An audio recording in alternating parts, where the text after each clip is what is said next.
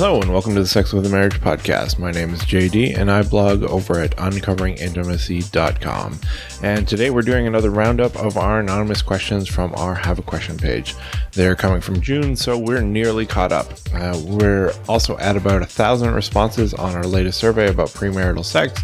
So if you haven't participated yet, and I know the majority of you haven't because we get about 4,000 people listening to each podcast episode or reading the blog posts, please help us hit our goal of 2,000 responses. The link is in the show notes. It should be right in your podcast player, or you can go to the website and find it.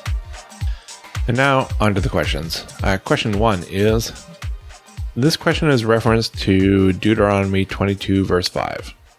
Now, for those who don't know every Bible verse off by heart, like me, it says, "A woman shall not wear a man's garment, nor a man put on a woman's cloak, for whoever does these things is an abomination to the Lord your God." He continues, "I saw a man in the mall wearing a dress. He has a beard and does not identify as a woman. He looks like a man who happens to be wearing a dress. Is he cross-dressing? I know God does not like blurring the gender lines as he created male and female. However, he identifies as a man and looks like a man. However, his fashion choice is a dress.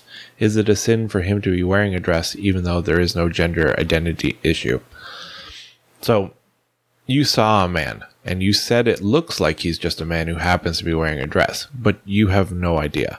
And that's the problem, especially today. You can very easily send the wrong message, and we are supposed to abstain from even the appearance of evil. That's in 1 Thessalonians 5, verse 22, if you want to look it up.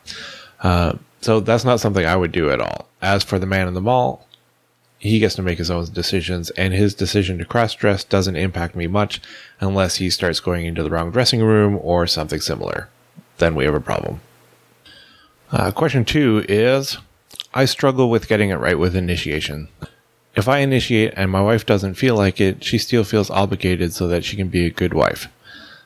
Sometimes I just need a quick hand job to get me through a few more days until we have the time and desire for some good sex. But I never know if it'll be a chore or an act of kindness she wants to do for me from her perspective. Sometimes we have done where I masturbate while my wife snuggles and touches me to get me excited, and that works pretty well, and normally a fast way to do it. That sometimes is not an acceptable solution if she's in the, quote, good wife obligation mood. I think since her role is less active in that case. If I ask and it turns into a chore night, then the negative energy kind of makes it harder for me to ejaculate. So it takes my wife longer to finish me and therefore makes her hand more tired and she feels more chored. I feel bad for her, and then I don't want her hand to hurt, and I don't want her to feel like I'm another chore she has to do.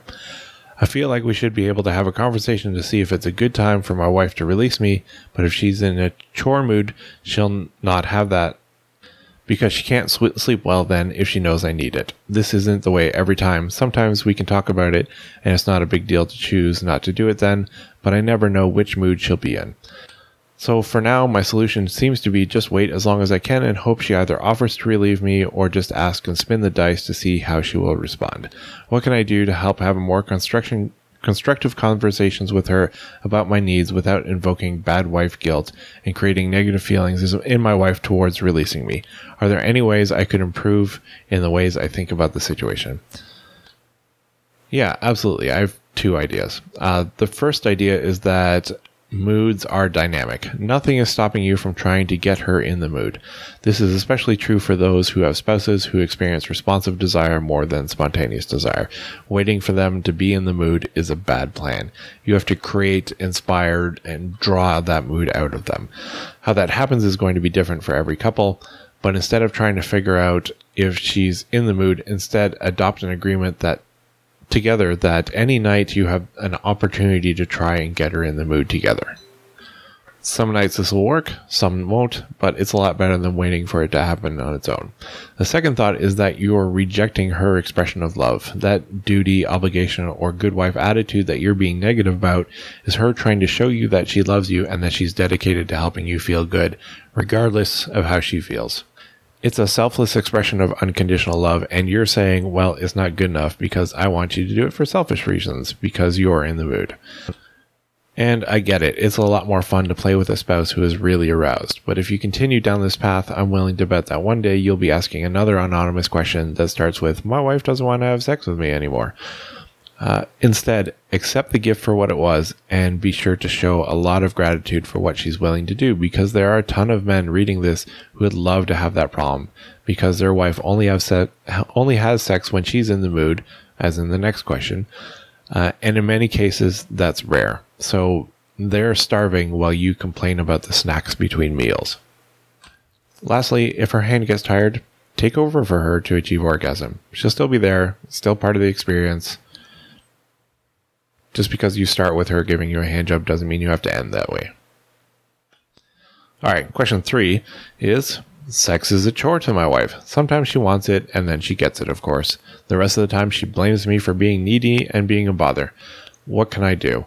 There's a temptation to deny my wife sometimes when she wants it, to show her what it feels like to want it and not get it. Of course, that's wrong. So, yeah, that would be wrong. It's manipulative instead of having an adult conversation. Instead, I'd sit her down and say, I want to believe that you love me, but I'm struggling to understand how you think it's okay to reject me for sex so often when you get it whenever you want. How do I reconcile these two things? And then see what she says. If she continues to blame you for being needy and a bother, I'd ask where she gets her standard of how much is too much. If it's just based on what she wants, well, why does she get to set the standard, and how does that line up with biblical principles? Now, there's a good chance that she'll blow up and get mad at you, and if that happens, you should just stay calm and say, I'd like to have a conversation about this, not a fight, because I'm struggling. It makes me feel used and unloved. And if she continues to dismiss it or yell, say, look, when you're ready to talk about it, I'm willing to, but I'm not interested in being yelled at. Then get up and walk away. Give it a few days and bring it up again. And if that doesn't work, I'd involve a third party, a coach, counselor, therapist, another couple, whatever. But if you can't talk about it together like adults, then you need help. All right. And our last question 4 is, hi, Jay. I previously wrote in about bed rest and sexless pregnancy due to medical complications. By God's grace, our baby was born at full term. Sadly, this year has been incredibly difficult, with healing from a difficult birth, a very colicky baby for over 6 months, many feeding complications, cannot take solids, little to no sleep, multiple baby allergens, and constant breast pumping that takes 9 to 10.5 hours a day. A medical team has been following us and trying to help when possible, but there hasn't been many solutions presented. With all of this, I feel a bit fearful of another pregnancy.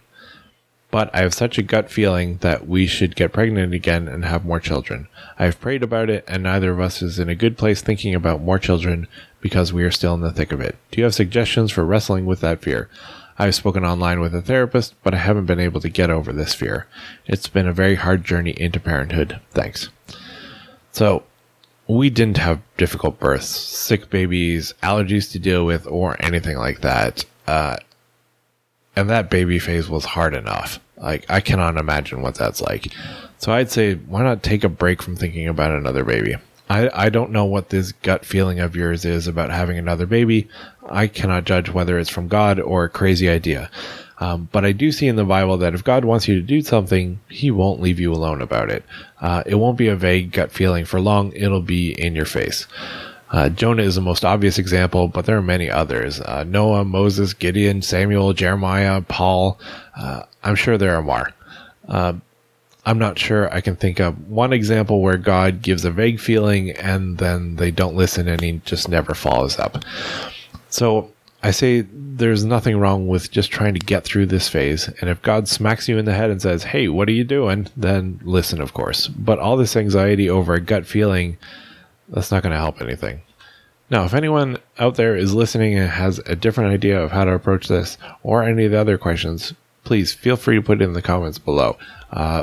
I would love to have more discussions and more debate on the blog itself. If not, if you're a member of our forum, we can talk about it there. And those are all the questions for today. Again, remember to complete the survey if you still need to. If you're tired of hearing me remind you, get more people to fill it out. If you have a question of your own that you'd like to have answered, you can visit our anonymous Have a Question page and submit it there. Some people have been submitting the question anonymous lately and then joining the forum for a month just so they can see the discussion. You're more than welcome to do so. Some stick around, some leave after the month. We're okay with either. But that's it for today. We'll talk to you next time.